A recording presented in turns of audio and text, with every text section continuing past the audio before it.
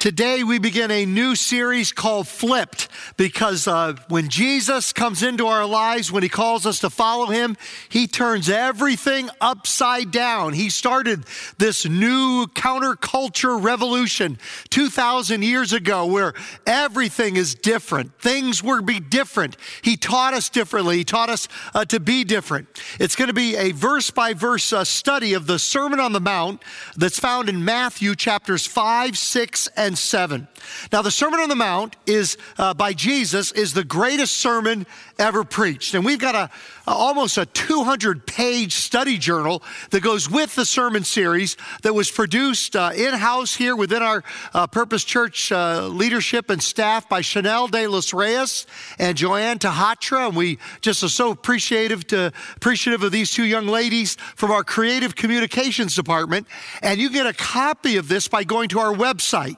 It costs $10 for shipping and mailing to you, but we don't want costs to stop you from getting a copy. We want everybody to have a copy of this for your own personal devotions throughout the summer, day by day, and also for your life group to study it as well. Now, by the way, if you didn't get a chance to hear Rashad Cunningham last Sunday, be sure to go online and to watch this message from last Sunday.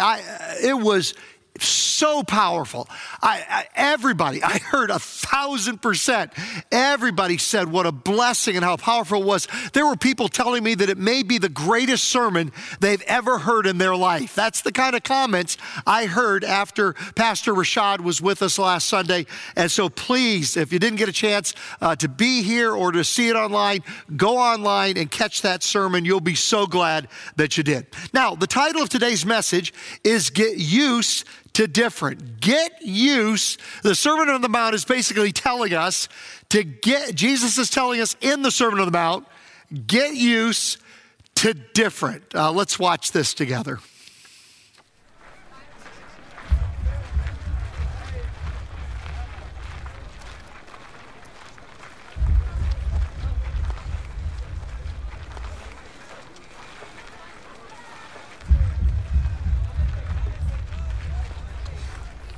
Matthew.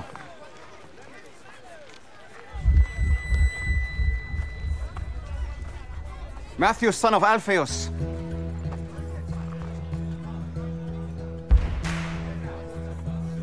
Yes. Follow me. Me? Yes, you. Whoa. What are you doing? You want me to join you? Keep moving, street preacher. Do you have any idea what this guy's done? Do you even know him? Yes.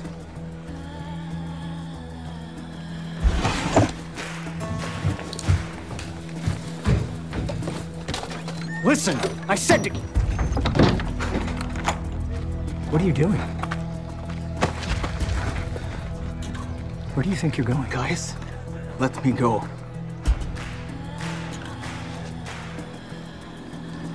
Have you lost your mind? You have money. Quintus protects you. No Jew lives as good as you. You're gonna throw it all away. Yes.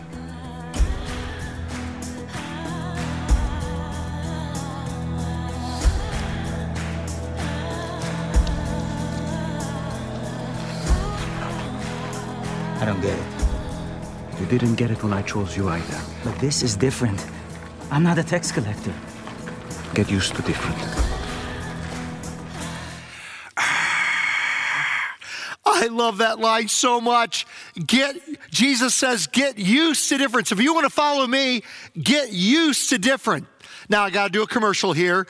This is Kimberly and our new favorite TV series. It's called The Chosen, and I would highly recommend it to you. It is my favorite portrayal of the life of Jesus and the story of Jesus and the disciples. It's the largest crowd-funded TV production in history, and their goal is for 1 billion people to see it around the world. Would highly recommend it to you. You can watch it on a free app, or you can see it here at church over the next 5 years, 2 minutes at a time. It's your choice. Okay, let's dig in. Now, when Jesus saw the crowds, he went up on a mountainside and sat down. His disciples came to him, and he began to teach them. Michael Green calls the Sermon on the Mount the supreme jewel in the crown of Jesus' teaching. Nicky Gumbel says that it's the manifesto of the king and the Magna Carta of the kingdom. Now, Jesus sat down because that was the way teachers in school or in the synagogue taught in that day. Now, he may have spoken from a mountainside because it was simply the best place to speak. But he may have had in mind, it was on a mountain, Mount Sinai, that Moses received God's commandments in the Old Testament. Now, Jesus is not laying down a new law to replace the old law. He's teaching his followers to live out the new Jesus lifestyle, a different lifestyle, a flipped lifestyle, which is impossible without God's Holy Spirit and Jesus living within us. The whole start to that is receiving Christ as your Lord and Savior. And at the end of this message, if you've never taken that step to follow him, like you just saw Matthew, Jesus simply looks at him and says, "Follow me." And Matthew left everything, wealth, influence, everything, an old lifestyle, and followed him. And Jesus said to Peter, "Get used to different," and he says the same thing to us as well. So he's not laying down a new law to replace the old law.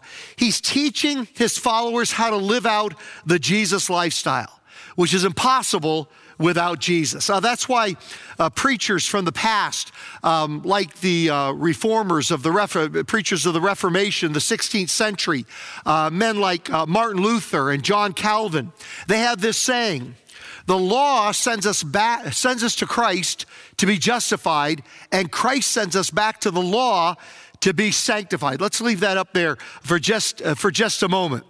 What they mean by that is, when I encounter the Old Testament law, the Ten Commandments, and I start going through the Ten Commandments, I realize I am a sinner. I am in need of being saved. I need a Savior. I need to be justified, which means where God forgives us, and it's just justified means it's just as if you've never sinned. And so when I read the Ten Commandments, I'm like, I'm a sinner. And so the law makes me run to Christ to be saved, to be justified. The same thing is true with the Beatitudes and the Sermon on the Mount that we're going to be looking at through this summer, is that Jesus takes the law and he expands it. He makes it even harder to achieve. For example, I might go through the Ten Commandments. It says, "Thou shalt not murder." And I'll say, okay, I can do that one. I think I can get through my life without murdering anybody. I can keep that. But then Jesus in the Sermon on the Mount, as we're going to see in a few weeks, he says, no, it's not enough just not to murder. You can't be angry enough that you could kill somebody. Now I'm like, oh my goodness, I can't live up to that. Or Jesus, as you go through the Ten Commandments, he'll say, don't commit adultery. And I'm like, okay, I haven't committed adultery. I can keep that one. I believe I can keep that one till the end of my life. But then you come to the Sermon on the Mount and he says, well, no, it's not just adultery. Have you ever lusted in your heart? Have you ever committed adultery in your heart? And now you're like, oh man, well, no, I can't live up to that. And so whether it's the Old Testament law or the Sermon on the Mount, it makes us run to Christ to be saved, to be forgiven, to be justified.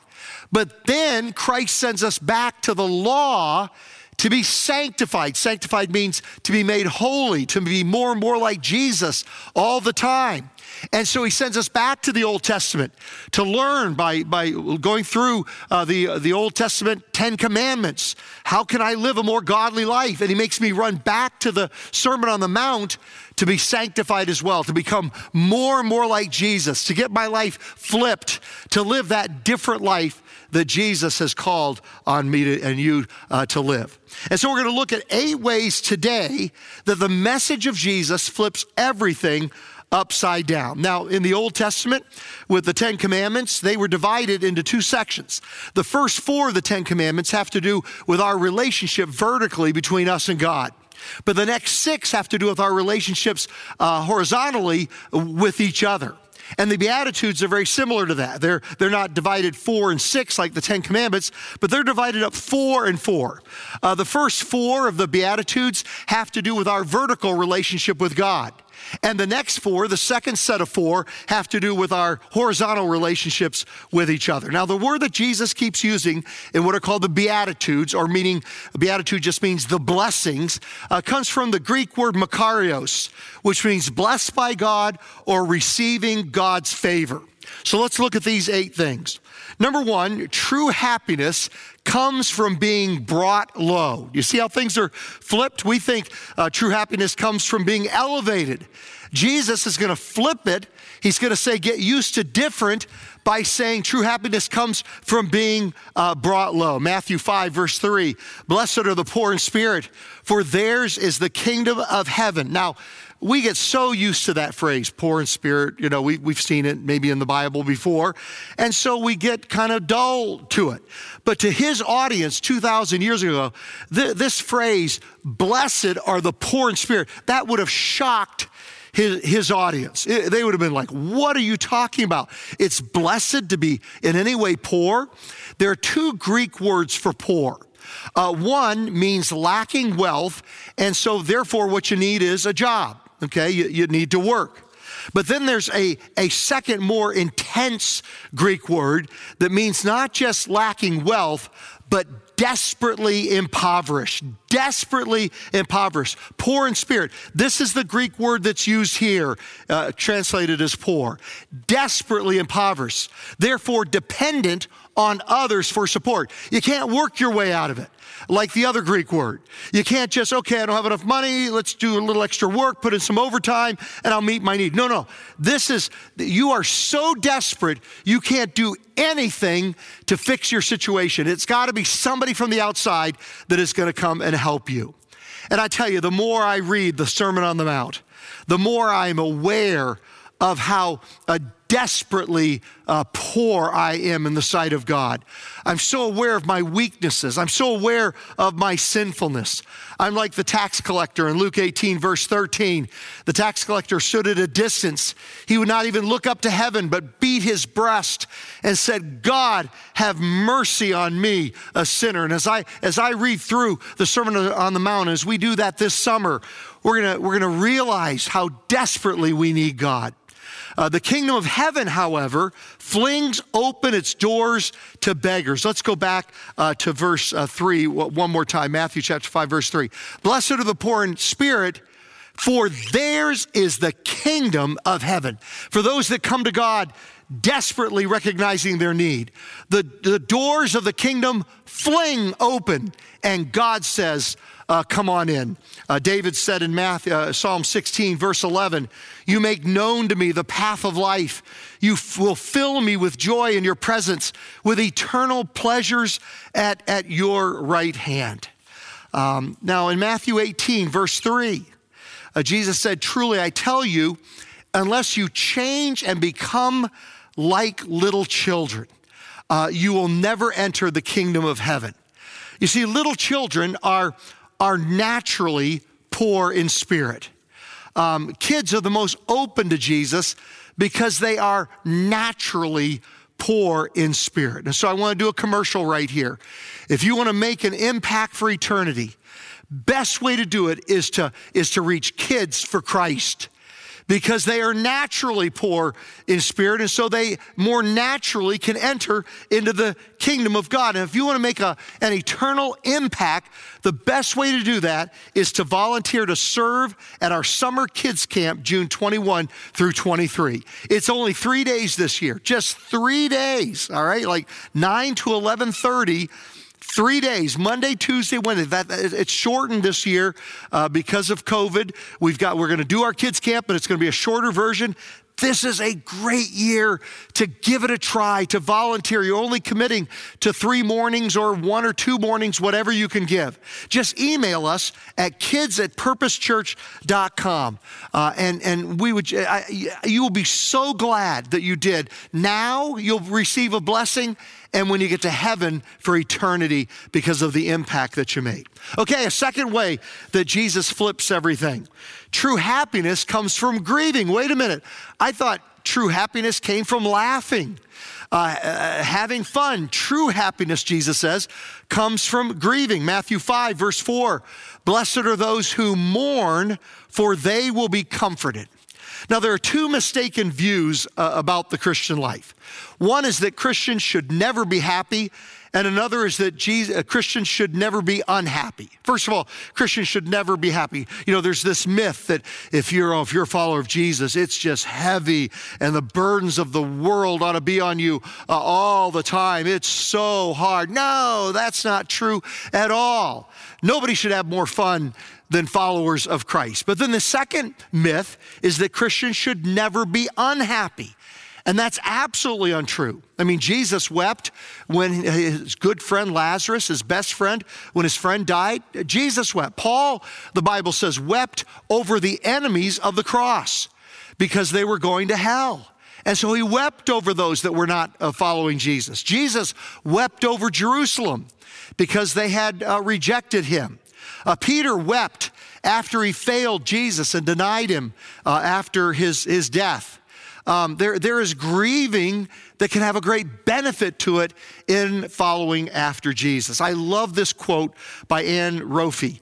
She says, grief is in two parts. The first is loss, and the second is the remaking of life. The first is loss. But then the second part is now you begin to rebuild your life after that loss. And you know, that's what's happening to all of us now in the aftermath as we move beyond COVID. We've had loss, but now we're rebuilding. We're remaking our lives after that loss. Here at our church, it's been a loss, a difficult year that we've just come through. And now we are remaking our lives. We are rebuilding our church. We're getting back together again. We're getting back into life groups again. We're beginning to serve more boldly again, beginning to share our faith around the community and serving and reaching people for Jesus more than ever before because we're coming back from that time of loss and that time of grief. Now, Jesus said, blessed are those who mourn, for they will be comforted. And the root for this Greek word that is translated here, comforted, the word comforted has the same root word as comforter. And that's the word that Jesus uses for the Holy Spirit in John 14, verse 16. And I will pray the Father, and he shall give you another comforter that he may abide with you forever. And then number 3, true happiness comes from being broken. Wait a minute. I want to avoid pain in my life. I want to avoid brokenness at all costs. And yet Jesus comes and flips everything upside down, says get used to different, because true happiness comes from being broken. Matthew 5, verse 5, blessed are the meek, for they will inherit the earth. Blessed are the meek. What does meek mean? It means gentle, considerate, and unassuming. It's the idea of strength and power under God's control. It's not weakness. Meek is not weak. It's the idea of strength and power, but it's under God's control. Moses was called in the Bible the meekest man who ever lived, the meekest man on the face of the earth. And yet, many historians consider Moses possibly the greatest leader who ever lived. The meekest man was the greatest leader because he had strength and power under God's control. I've never bet $1 in my life on a horse race. Never betted anything on horse racing. But I just love to watch horses race. I really just 3 times of the year. I used to love to do it at the Fairplex. They used to have horse racing at the Fairplex during the county fair. And one of my favorite parts of the county fair is I'd always have Kimberly and the kids and come with me and let's watch the horses run for a bit. But I always watch it on TV during the Triple Crown, Kentucky Derby, the Preakness, and the Belmont Stakes, because there is this tremendous strength and power. I love when you see horses run, there's this surge of power and thundering power. And there's tremendous strength and power because it comes from a broken horse. It doesn't come from a wild horse. It comes from a broken horse under submission. There is nothing weak about it. And there's tremendous strength and power from brokenness. Jesus said, blessed are the meek because they will inherit the earth. They're the ones that will be people of influence. They're the ones that will change things in the world. I'm going to make a terrible confession to you right now. And you know what? All the men, they're about my age, and probably half the women as well, are just going to lose respect for me right now. But I'm just going to be real with you, just keeping it real. My favorite band or singers in the 1970s, as I was in high school, was the Carpenters. I know. You knew I was a nerd. You knew I was a geek. You knew I was pathetic in so many ways. I just love the music of the Carpenters. Now just think about the 70s. My favorite group could have been Led Zeppelin. But instead, it's the Carpenters. How sad is that? But it's the funniest thing. Right when I was writing this sermon in my office the other night, I was listening to a Carpenters music as I was writing my sermon. And right about this point, right in my notes, there was a line from a Carpenters song that goes like this: the best love songs are written with a broken heart.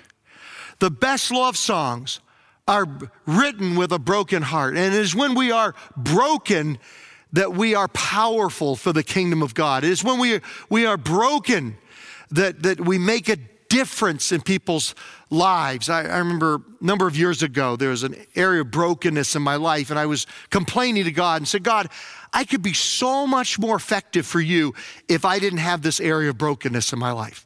I could do so much more. And I really felt the Holy Spirit whispering to me and says, Glenn, when did you feel that I really began to use you? It was almost like supersized way, just even more. When did you feel like your impact for Christ got accelerated? And I said, well, about this time. And I marked a time in my life. And God whispered to me, well, when did that brokenness come into your life? And I said, well, about that time. It was exactly the same time. You see, brokenness makes your impact even greater. It puts it on steroids. From brokenness, there comes great power and great influence for Christ. You can minister to other broken people with the brokenness that you yourself have. Number fourth way that Jesus flips things upside down is true happiness comes from being deeply dissatisfied. You're like, wait a minute, what are you talking about? Deeply dissatisfied? No, it's when I'm satisfied. That's when I'm happy. It comes from being deeply dissatisfied. Jesus says in verse 6, blessed are those who hunger and thirst for righteousness. They're hungry and they thirst for righteousness, for they will be filled. Jesus said that we will be blessed when we are deeply dissatisfied with the stuff of this life. It's when we get that job promotion and we think, man, if I could just get that job, if I could just get promoted to that job, then I'd have lasting satisfaction. Oh yeah, it's fun for a while, it's satisfying for a while. But after a while, it wears off. Or we say, if I just could get that raise, I would have all the money I could ever imagine. I wouldn't have any needs after that. And then after a while, that extra money doesn't really satisfy. Same thing can happen with graduating, which is, of course, a wonderful thing and a great accomplishment. But sometimes we think, if I could just get to this next level in life, if I could just have that relationship, if I could just do that shopping trip, if I could just get the newest phone or the newest gaming system, then I'll be satisfied. And we are for a while, but then it wears off. And so as we realize the stuff of this life just doesn't have lasting satisfaction connected with it, in its place, we begin to hunger and thirst for a right relationship with God. We say, I want a right relationship with God. These things are not satisfying. I want that. Augustine said, thou hast made us for thyself, O Lord, and our heart is restless until it finds its rest in thee. And so Jesus says when we're hungry, when we're dissatisfied like that, so that we seek God with everything within us, that's when we find the true satisfaction and joy in life. It's flipped. It's different, but it works. It's reality. It's the truth. Now we're going to pivot to the second set of 4 Beatitudes, which have to do with a right relationship with each other. Those 4, right relationship with God, now a right relationship with each other. Martin Luther King Jr., I love this quote. He says, an individual has not started living until he can rise above the narrow confines of his individualistic concerns to the broader concerns of all humanity. When we lift our eyes from our own needs to the needs of others, and that's what Jesus is gonna say here. Number 5, don't give people what they deserve, but show mercy. You're like, wait a minute. The natural thing, what's ordinary, what's not different, but what's right side up, not flipped, what's ordinary and not different, is that we want to pay back people for what they deserve. But he says, don't give people what they deserve, but show mercy. Verse 7, blessed are the merciful, for they will be shown mercy. Now, first of all, it has 2 meanings to this. We are to be merciful to those who have wronged us. Now, it doesn't mean that we earn God's mercy by being merciful. Okay, it's not like we earn his forgiveness by being forgiving to others. But what it does mean here is, it's that when we forgive other people, when we're merciful to others, it's evidence that we have been changed, that we're different, that we have been forgiven by God. Jesus said that about the sinful woman who had anointed his feet in Luke 7, verse 47. Therefore, I tell you, her many sins have been forgiven, as her great love has shown. But whoever has been forgiven little, or I think Jesus meant here, whoever thinks they've been forgiven. No, I'm such a great guy, didn't have to forgive much for me. He or she loves little. But this one woman truly understands, like we all should. It's not that she was more sinful, it's that she just was honest about it. She recognized it.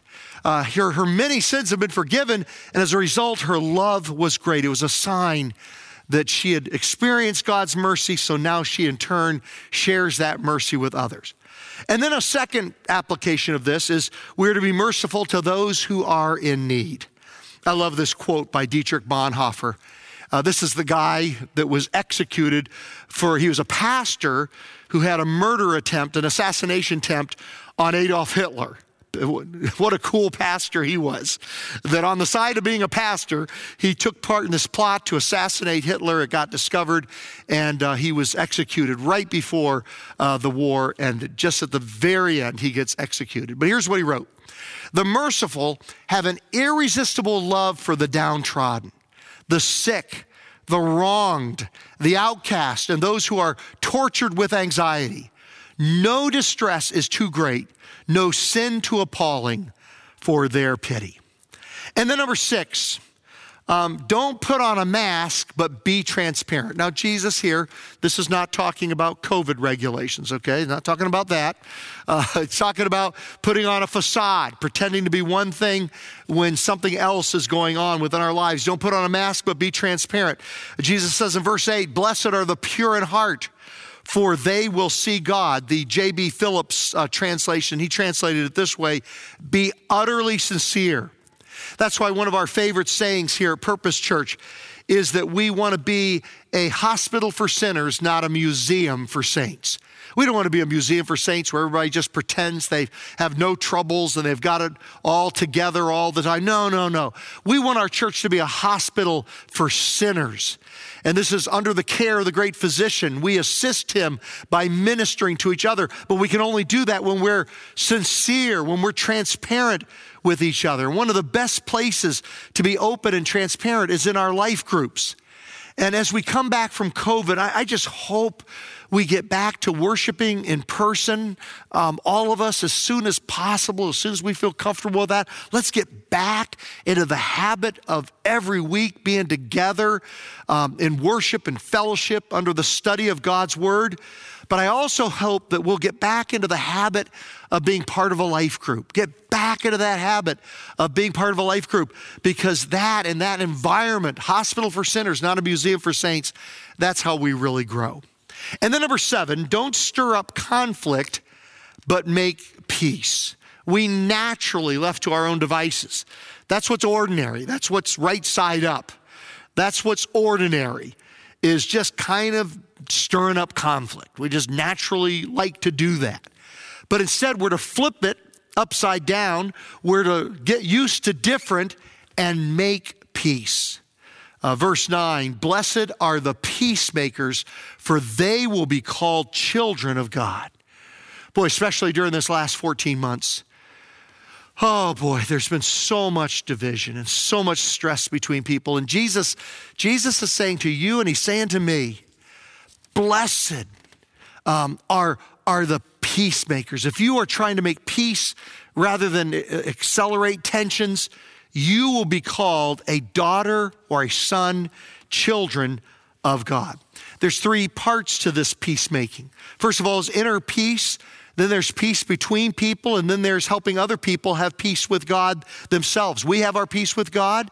Then we try to work for peace with other people, and then we help other people to have peace with God. First of all, inner peace.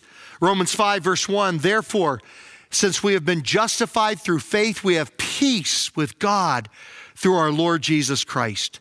And then peace between people. Ephesians 2, verse 14, for he, Jesus himself, is our peace, who has made the 2 groups one. And just think of all the different ways that we've been divided into 2 groups over the last 14 months. He's made the 2 groups one and has destroyed the barrier, the dividing wall of hostility. You've seen me do this illustration many times before, but I just want to remind you of it. We all walk around with 2 buckets. Every day at work, at church, in our families, in our neighborhood, we all walk around with 2 buckets.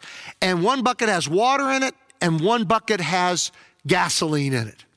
And when we encounter a fire, maybe it's in our personal lives, maybe at work, maybe some other place in our families, maybe it's on social media.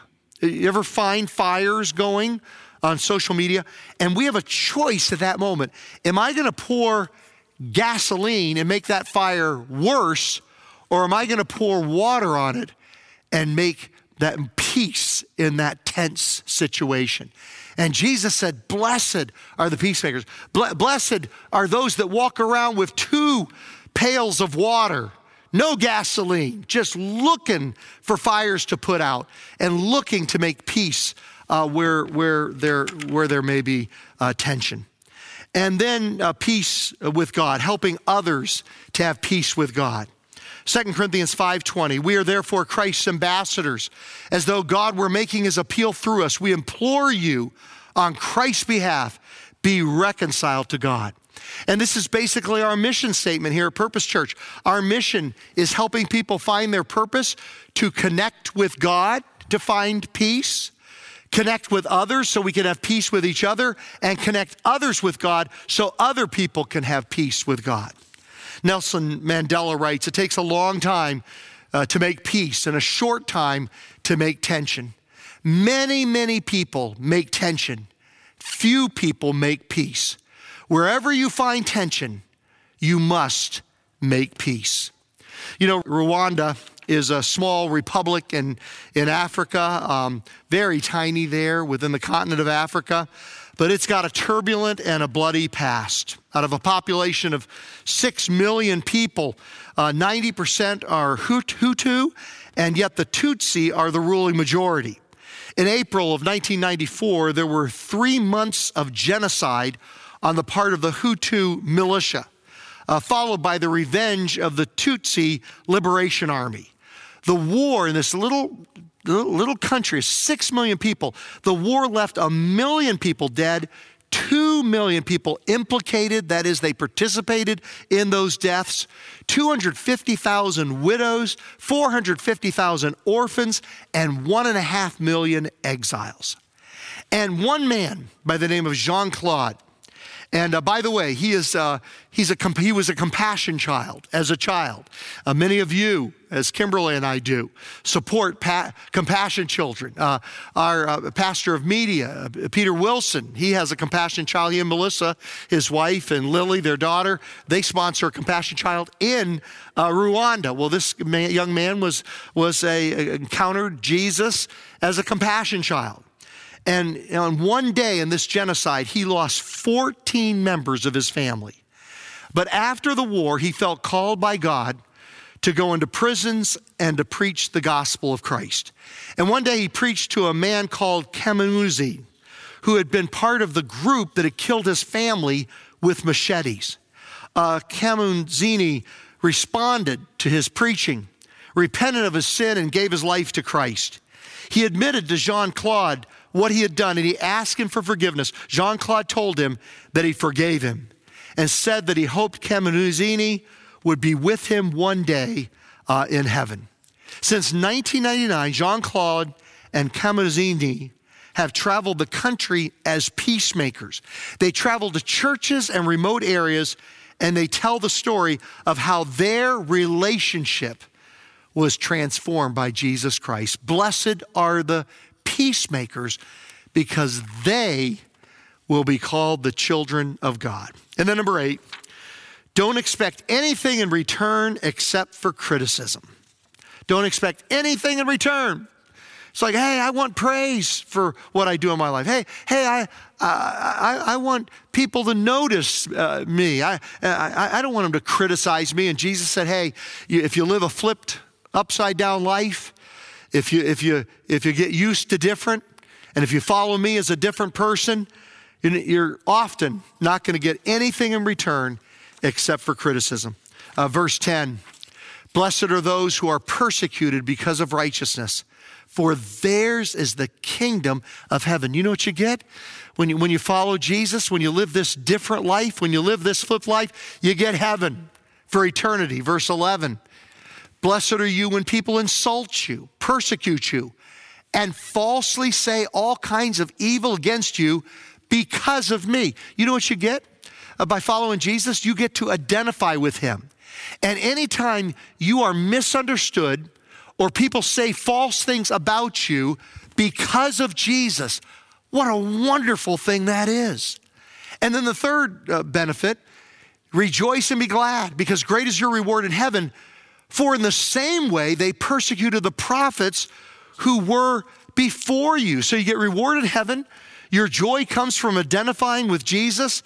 And it is a sign when people say false things about you because of Jesus, it's a sign that your faith is genuine, because that's the same way they treated the prophets that were before you. Okay, so let's review. Getting used to different. Getting used to different, as Jesus said, means these 8 things. Number 1, being spiritually desperate for God. Number 2, weeping over our condition. Number 3, allowing ourselves to be broken. Number 4, being hungry for God. Number 5, receiving forgiveness and being merciful. Number 6, being completely sincere. Number 7, striving to bring peace. And number 8, expecting nothing in return except persecution. That is the flipped lifestyle. That is the get used to different lifestyle. That is the Jesus lifestyle. But it is, in the end, the blessed lifestyle. There is such blessing in following him, not only in this life, but for eternity.